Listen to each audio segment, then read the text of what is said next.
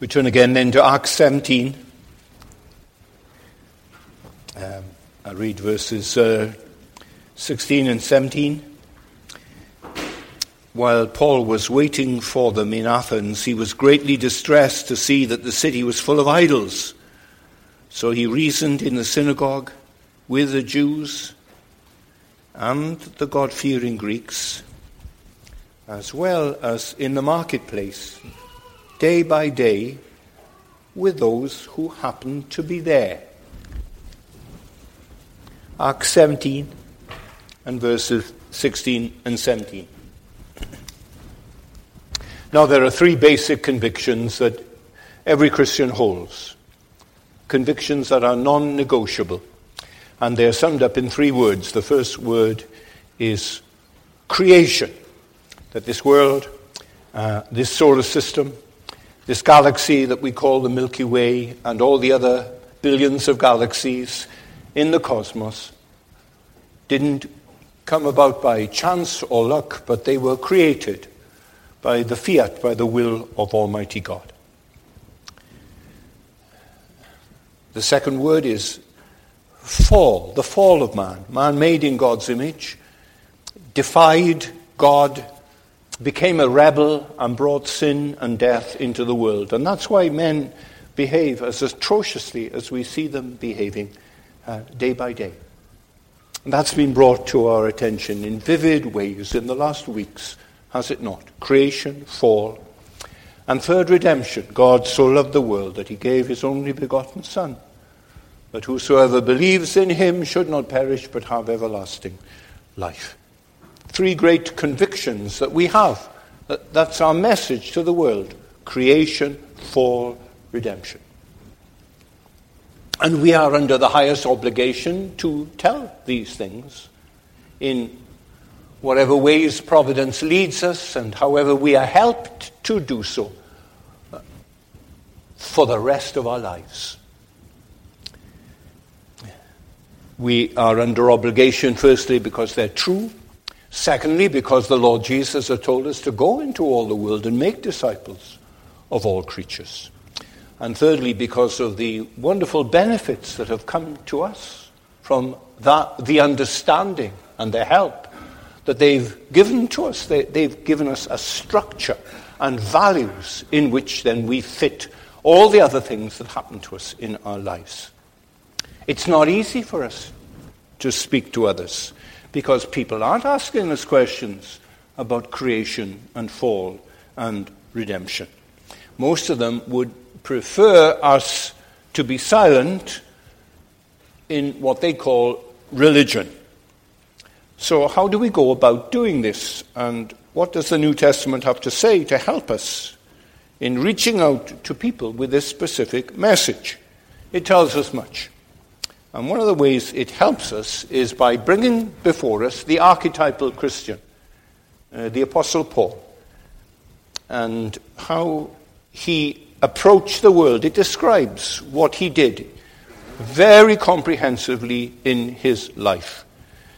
With this message of creation and fall and redemption, if you were listening to what he did at Lystra, that's how he began. He began with creation. It's a very different world from ours, but man has not changed from that time. And man's needs are the same, and creation, fall, redemption are still the answers to the diagnosis of his condition and then the prognosis of how he can be healed. So Paul goes to Athens. It's probably the year 50, it might be the year 51. Athens, the foremost of the Greek city-states, a little town, 25,000 people. The intellectual center of the world for half a millennium, but now in decline compared to what it was 300 years earlier. And Paul began then by looking around, not just a sightseer gawking at the buildings and the sites that he'd heard about and that people talked about, but assessing how he could best approach this city. The obligation that God had given to him only was like the obligation God gave to Jonah to go to Nineveh. And Jonah was up to it, and Paul was absolutely up to this challenge, as he was later when he went to Corinth and elsewhere. So after he had sussed out the joint, the first thing he did was to go to the synagogue, the Athens synagogue. And there, for some Sabbath days, he reasoned with them from the Scriptures.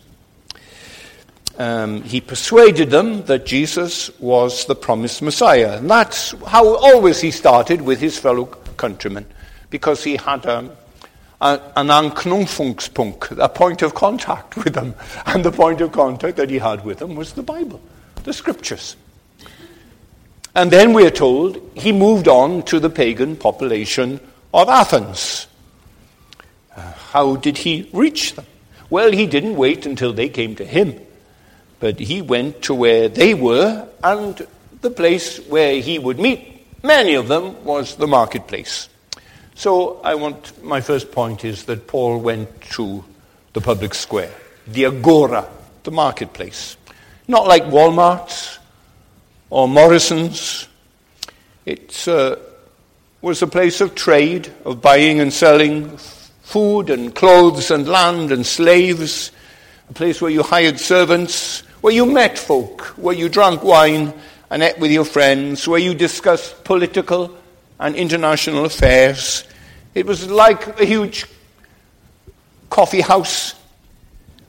The agora, the marketplace in Athens, was just at the bottom of the hill of the Acropolis, the center of Athenian life and business. It was where, many years earlier, the great teacher Socrates then had met with men to discuss philosophical questions. The Stoic school was just on the fringes of the agora, the marketplace.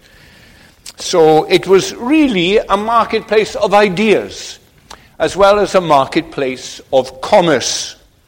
We've nowhere like that today. We've decimated and chopped it up. So we have centers all around Aberystwyth and in every big city where you can meet at different levels. But it was all together there in Athens. Now notice what Paul didn't do. He didn't organize a meal or an evangelistic service in the synagogue and invite the Athenians to come in, even allowing the synagogue rulers to permit it. He didn't hand out psalm books and Christian hymn sheets and lead the Athenians in singing to the latest hit tunes of Athens. Why should Zeus have all the best tunes? He didn't ask them in the marketplace to bow their head for a word of prayer. We have observed such disasters when members of the rugby club, students of engineering have come to a university evangelistic meeting, and someone on the worship committee has chosen the song, "If I Were a Bumblebee." Now, when many religious folk think of evangelism today, they seem conditioned to think in terms of a religious meeting and a service. The evangelist is the man who conducts the service. I was recently in a discussion of a suggested Christmas event here in Aberystwyth, and this is what was being explored. The organisers would try to have it held on the ground of Aberystwyth Football Club. A lectern would be set up before that little stand there, and there would be children's choirs from different schools asked to take part. And all the people invited, the mothers of the children singing in the choirs, would be asked to sing Christian hymns about the incarnation, in which they'd praise God for truths which, as unbelievers who've been brought along, they neither understood nor yet believed. There would be prayers, and non-Christians present would be prayed for. An acquaintance invited his neighbor to such a meeting, and he had to sit through a prayer for the unsaved who'd been brought to the meeting tonight. And my acquaintance, felt like crawling under the seat. Is that style of evangelism suitable? It's dying out, isn't it, in the 21st century? As opposed to a service. This is a service. This is the Lord's Day. We are believers. All of you visitors, we're so very, very, very pleased to see you here. The doors will always be open for you to come and join us. But when we go out into the marketplace, we don't take some of this with us, do we? And visitors can feel that the choirs and the children singing have been intended to create an atmosphere, to soften them up, like singing hymns by candlelight. And others are bored by the whole proceedings. Now, I've attended some excellent open-air meetings on the promenade here in Aberystwyth. They'll be in August, they'll be here again. Just splendid meetings. People at the Aber conference, 200 people listening, people drawn by the crowd and paying attention. No singing, because people use that opportunity to slip away when things are being sung. But when people are speaking, they feel, what's he going to say next? And prayer has the same effect. And so Paul then would have that challenge in the marketplace. There he is, and he's got his pitch. There's no praying, there's no singing mentioned at all. None of that was at Pentecost in Jerusalem. They're neither needed nor are they suitable. When you are standing outside your own congregation, when you are sitting on a train journey from Aberystwyth to Shrewsbury, you don't sing a hymn to the person sitting opposite you. You talk. What are we seeing here? Well, we are seeing that Paul went where the people were. Instead of trying to persuade them to come onto his patch, his ground, before he could speak to them. And necessity is forcing us now in the 21st century to think like that. There are occasions when people come to us. Oh, they do come to us. They come for baptismal services. They come for funeral services. They come for weddings. If they come for Christmas suppers, they come. And other people will come then, like some of you, by strange providences, have been drawn here this morning. And I must always have saving knowledge present in every sermon, that you would understand we deserve eternal death because we're sinners. But Jesus Christ, because he loved us, died for us. And then we are to believe in him. That's the message of the gospel. And somewhere, somehow, always I must bring that message to you. But generally in evangelism, we go out like Paul went out to the marketplace, out to the public square. George Whitefield had to do that. There were poor people, and his heart was full. Evangelism is always inevitably a matter of the heart. And George Whitefield then went outside Bristol, and the people were so poor and so dirty. They were miners. They felt ashamed to go to a church, so he went out to them. And he preached on Hannah Mount there, stood there. There's a nice pulpit there and a brass plate that describes all that was going on there. It's a great scene, although it's now in the middle of a council estate. And he preached to the people, and they wept. Rivulets of tears rolled down their cold, dusted cheeks, and the pink skin underneath was seen. The principle that we learn from Paul, from his entire missionary strategy, described for us so comprehensively again and again in the book of Acts, is reaching out to people who are not expecting. We're not expecting them to come to us, so we go out to them. We had a letter this week from two former members of our congregation, Malcolm and Ruth Firth, who are in Latvia, and they were telling us that a party from the church and another church were going to downtown Riga last week to speak the gospel to pathetic sex tourists, how horrible that word is, who visit the city from across Europe. And Malcolm was asking us to pray for them. They'd not done that before. Well, how had it gone? Well, I gave you the letter on Tuesday night. Full of encouragement from the conversations and the encounters he had. And he finishes the letter. Before the evening, I was a little afraid about what we might encounter and how we would be received. Afterwards, I was actually amazed at how easy it was to encourage people in conversation and to offer to pray for them. And he gives us examples of different people. Stag Night from South Wales was one. So the question is, what can we do? How can we reach out to Aberystwyth? We all agree that we are doing little enough. I am doing little enough. We send some money to support the beach mission next month. They haven't got the bandstand to use this year. They're looking for other premises. Some of you in your families, you will be present. You support those meetings.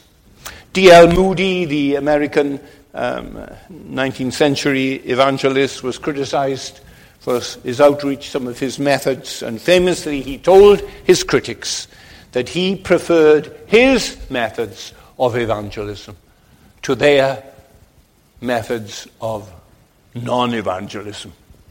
So we are zipped up in our mouths before we criticize anyone who stands in the open air and tells people of the love of God for sinners in Jesus Christ. We honor such men. What can we do? I wondered about the possibility of putting a TV screen on our little courtyard outside during these summer months, next to the bookshop, with a rota of men and women from the church then to keep an eye on things and watch the screen. Seems to be such a suitable place for that purpose. It's our property. There's no danger from traffic. It's quiet. It's in the middle of town. We will be transmitting then, as is being transmitted downstairs now, on a coloured screen to the people who wander around Aberystwyth. As I preach, we wouldn't put the announcements, we wouldn't put the singing and the prayers, but we just switch it on with a couple of men there and some leaflets and so on. And engage people who were interested. And you were watching, and that would encourage others to watch. We need to discuss that idea. Perhaps the morning would be better than the night, but I'm not so sure about that. Our marketplace on our doorstep. Someone must get a spark. One of you get a spark. One of you say, Pastor, I'd like to see that. I'd like to get that organized. And finance will not be the problem. And technology is not the problem, is it? It's working downstairs. We can get something to plug in. And try it. We can try it, can't we? Ooh. What will we do unless we try? If it's a failure, fine. So there was no group in Athens that had invited Paul to come and conduct a series of meetings. The initiative was all the apostles. He was the first on the scene. He first chose the place. He looked round the agora, the marketplace, and he saw a pitch where people came in and there weren't too many camels and walking back and forth and other hucksters shouting out their wares, and it was just a good place, and that's where he went and that's where he stayed. I was talking to a missionary from Nigeria, and he was telling me about the inroads that the Muslims were making into the area where he had been laboring for a number of years. A Muslim came, and he sat in the marketplace, cross-legged, with the Quran in front of him. Didn't say a word, just sat there, day after day, just sat there. People wandered around and saw him. Then people would say a few words to him, and he would talk to them. And they would come back, and others would talk to him, and he would make arrangements to see them. That's all he was doing. He would sit there with his Quran. It was cost-effective. Pennies it cost him. He just looked after himself. And he heard that in marketplaces in the little towns in the area, other Muslims were there. Just there, cross-legged, looking at their Qurans and talking to people who asked them questions.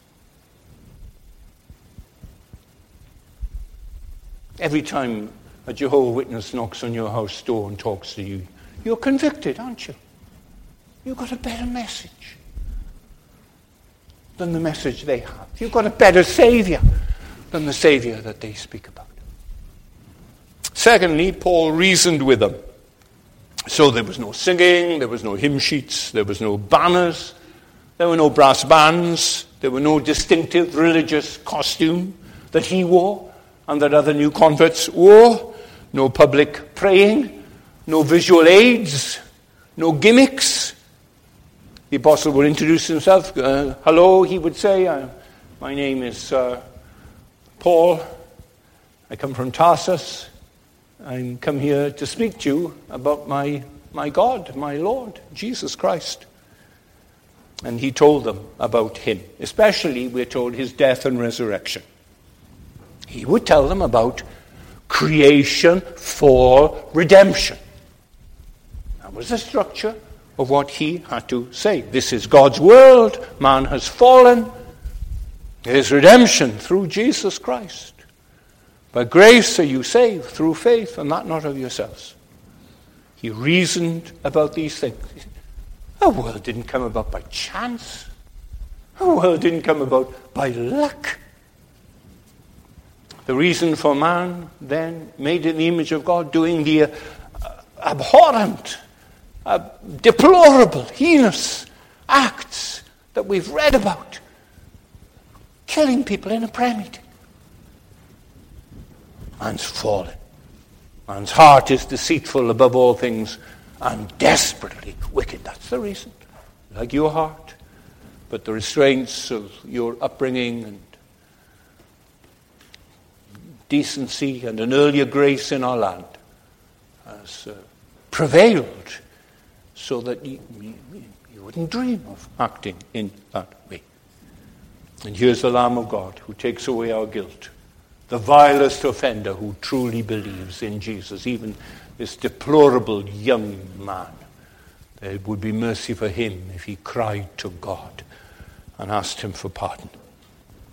And so he reasoned with them, that sort of thing. He spoke to them. And our rationality is part of the divine image in which we are made. To deny our rationality is to deny our humanity, to become less than human beings. And so you find an exhortation in the Bible, don't be like horses or mules or donkeys that have no understanding. Believing in God is not irrational. It is certainly not, it's not a leap into the dark. It's not that. I visit my cousins when I'm preaching in South Wales, and we get on so well together. And I was there, and I was going on then. I got up to go. I had a meeting in Maisakuma that evening. And so just as I was going, my cousin's husband said to me, he said, when a man says, I've seen the light, what does he mean? Oh, dear, I'm late for a meeting. I wish he'd asked me at the beginning. We could have had our cups of tea around the table and could have talked about that. So I cry to God for help, and I say, here's a man who has seen that Jesus Christ is the light of the world. He's seen it. That in him there's darkness, and in earth, man, there's just darkness, but Christ. What light of loveliness and beauty and grace shines in him. A divine light, a human light, all in him. He said, well, there's this man in work, you see, and he's been a drunkard. His marriage almost broke down. He's just hopeless, and he's changed. He says, Di, I've seen the light. And he's seen Jesus Christ. I said to him, I had to go. I had a group waiting for me in Maisakuma. I spoke to his mind. I addressed a question. That man's mind had thought about Christ. We find that in the Bible, don't we? We ask you, don't leave your brains outside in Alfred Place when you come up the steps and when you sit here. Think. Please think. God says, come, let us reason together. He says, let's reason, let's talk about this, your sins. Yeah, like scarlet, your sins, in my sight. That's the only sight that matters. They can be whiter than snow, he says. You find it with Jesus, isn't it? With Jesus, he doesn't bamboozle people. He doesn't shout back at them when they come with their trick questions. Should we pay tax to Caesar, who's crushing us under the legionnaire's sandals. Jesus says, there's a coin whose superscription, whose image is on this coin. They say, it's Caesar's. Give to Caesar the things that are Caesar's. But you are made in the image of God. You're not made in the image of Cameron or the Queen.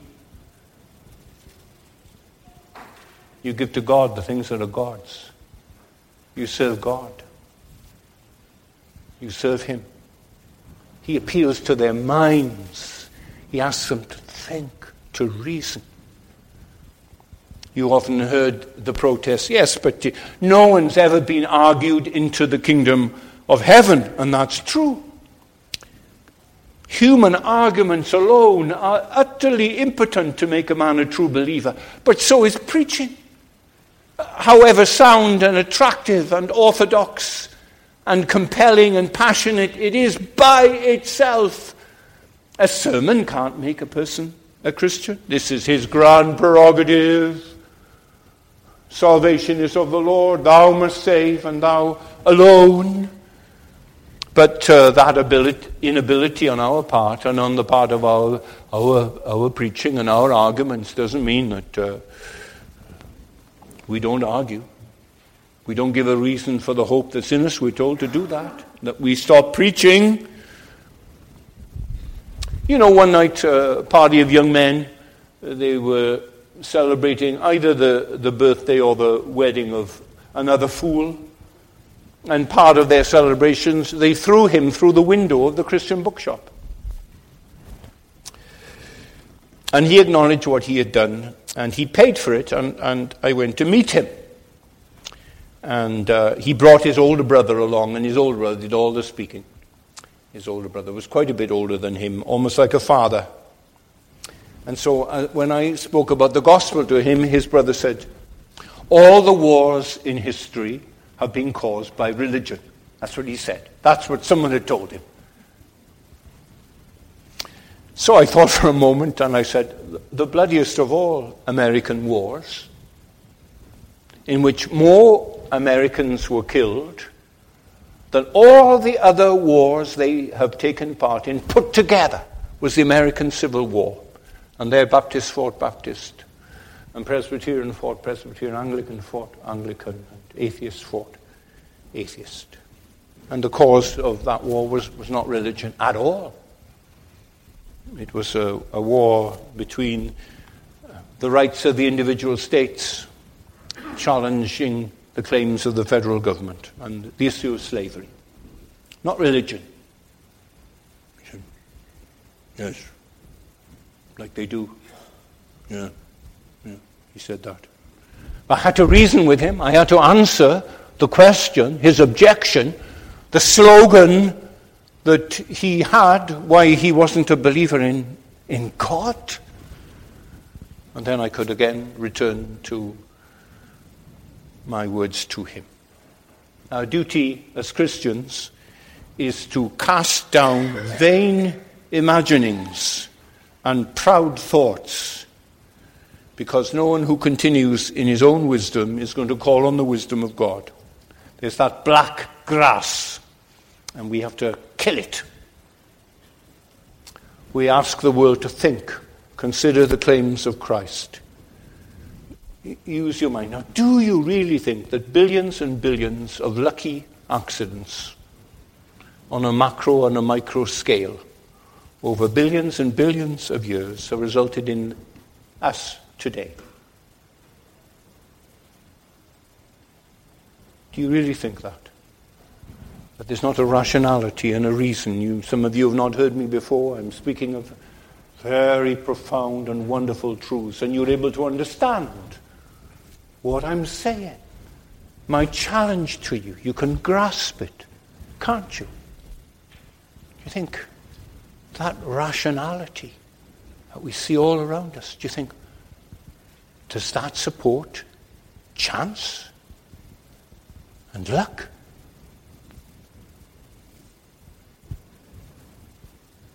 Do you think that nature is always raw in tooth and claw and always has been and always will be, that there's no intrusion of mighty grace, of creative power, of sustaining providence, of a purpose.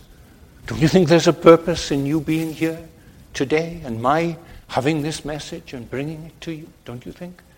That this is all of God?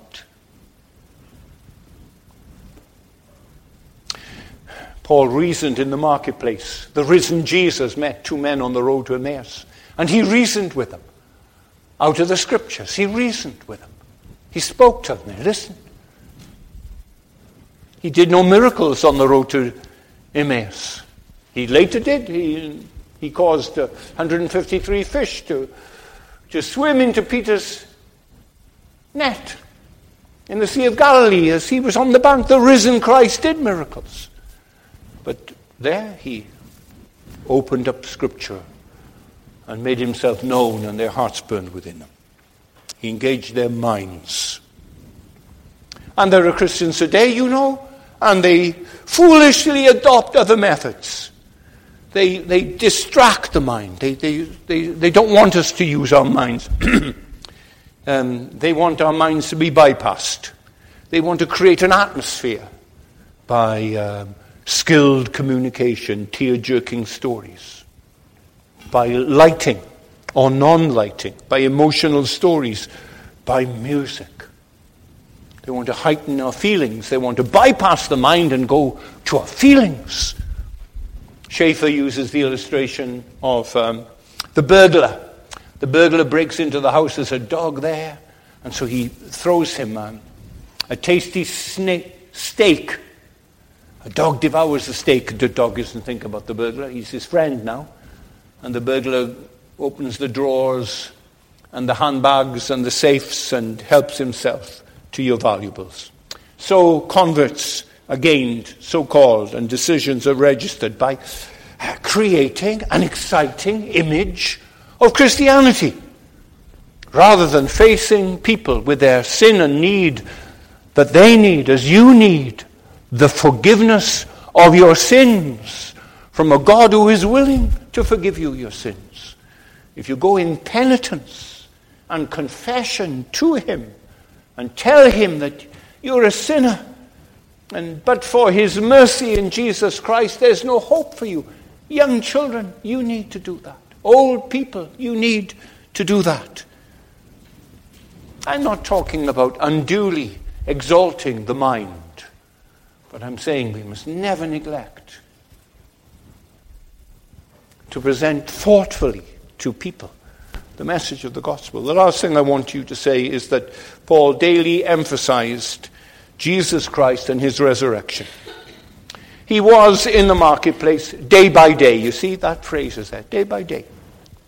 We occasionally have a man from North Wales, and he comes here to Aberystwyth, and he has a lovely banner with text on both sides, very attractive, well-chosen text, and he stands there in the Owen Glyndŵr Square, and he stands there all day and smiles at people, and he stands there, and then he's gone. We don't see him for another year or two. If he were there every day, and he smiled at people and had conversations with people and said, weather's better today, and so on. You know, for 3 years the Lord Jesus toured Galilee. Galilee is about the same size as Ceredigion, our county. And he went around all the little villages and the white houses and the shepherds' homes and spoke to them and preached to them and sent his disciples to do the same. At the end of that, there were 500. 500 in 3 years. What a remarkable, fruitful ministry our Lord Jesus had. And so Paul went back.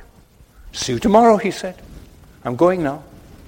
Talked to people afterwards. The last questioner went, and he went and cleared his throat, had something to eat, slept, prayed. Back there the next day, day by day.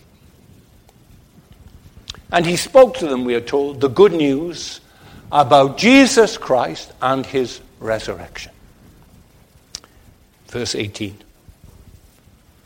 He had no qualms about preaching Jesus to people who'd never heard of him, who didn't possess Scripture, who didn't know the contents of the Old Testament. There was no pre-evangelism in the marketplace. There was no free food and quizzes and historical lectures and music.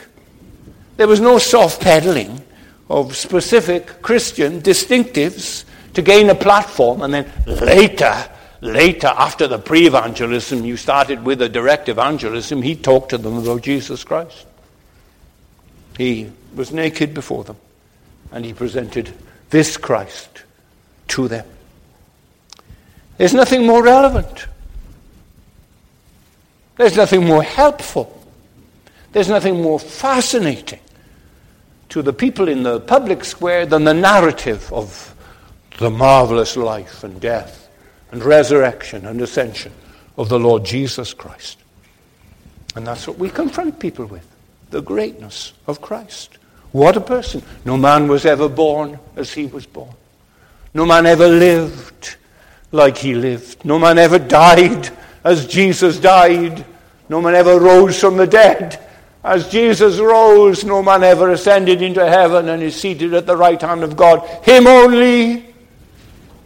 No one else is coming again like he is coming again. He's great as an inspirational teacher. He's great as our powerful shepherd caring for us.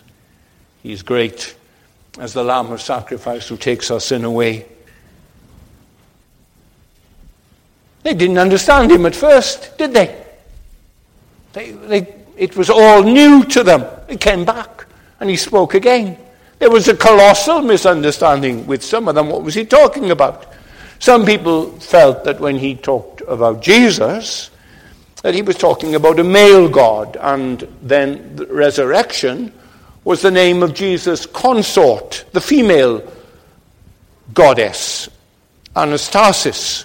It's a pretty word, Anastasis. It's the Greek word for resurrection. So Jesus and the Anastasis, you get the Russian name, Anastasia, such a pretty name.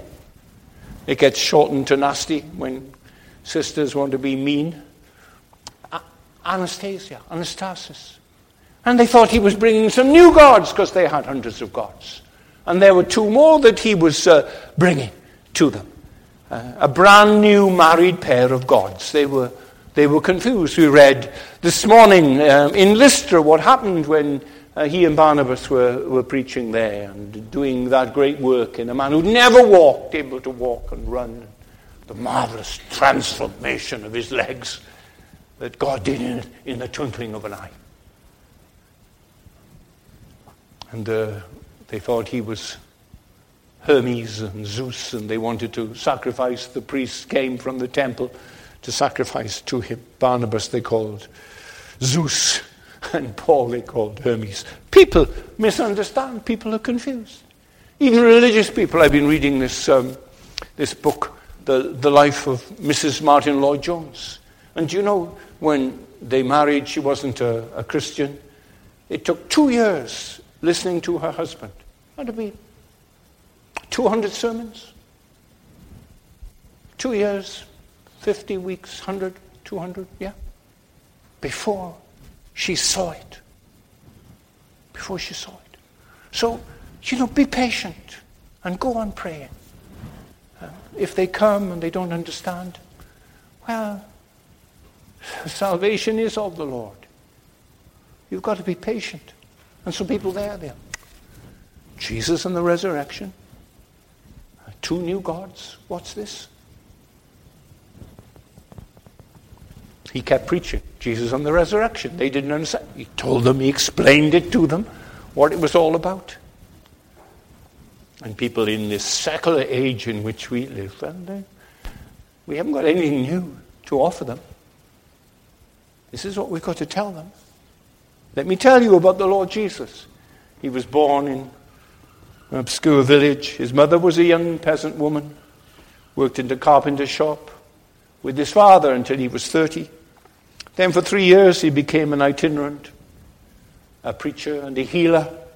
Never wrote a book, never held an office, never owned a home, never had a family, never went to college, never put his feet inside a big city. Never walked further than 150 miles from the place where he was born.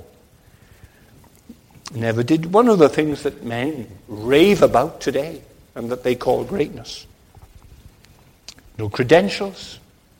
He was nailed to a cross. That's how he died. Between two thieves.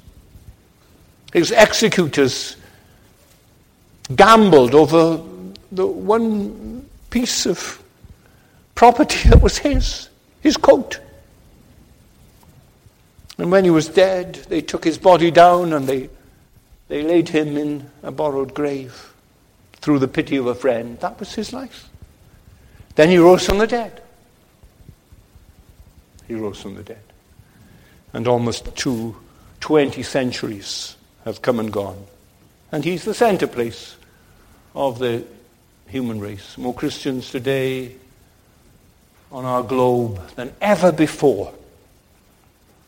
And all the armies that have marched, as it's been said, and all the navies that were built, and all the parliaments that ever sat, and all the kings that ever reigned, all put together, haven't affected the life of man as powerfully as the life of this man, this Jesus he was preaching in Athens, and that we need to preach in Aberystwyth, and that you need with your friends in school tomorrow, the people in work, the women you're waiting outside the school with to meet children.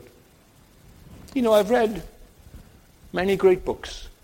I've loved to read all my life. I've read many great books. And I've enjoyed so many of them. I've never read anything as wonderful as these words. Come unto me, all ye that labor and are heavy laden, and I will give you rest.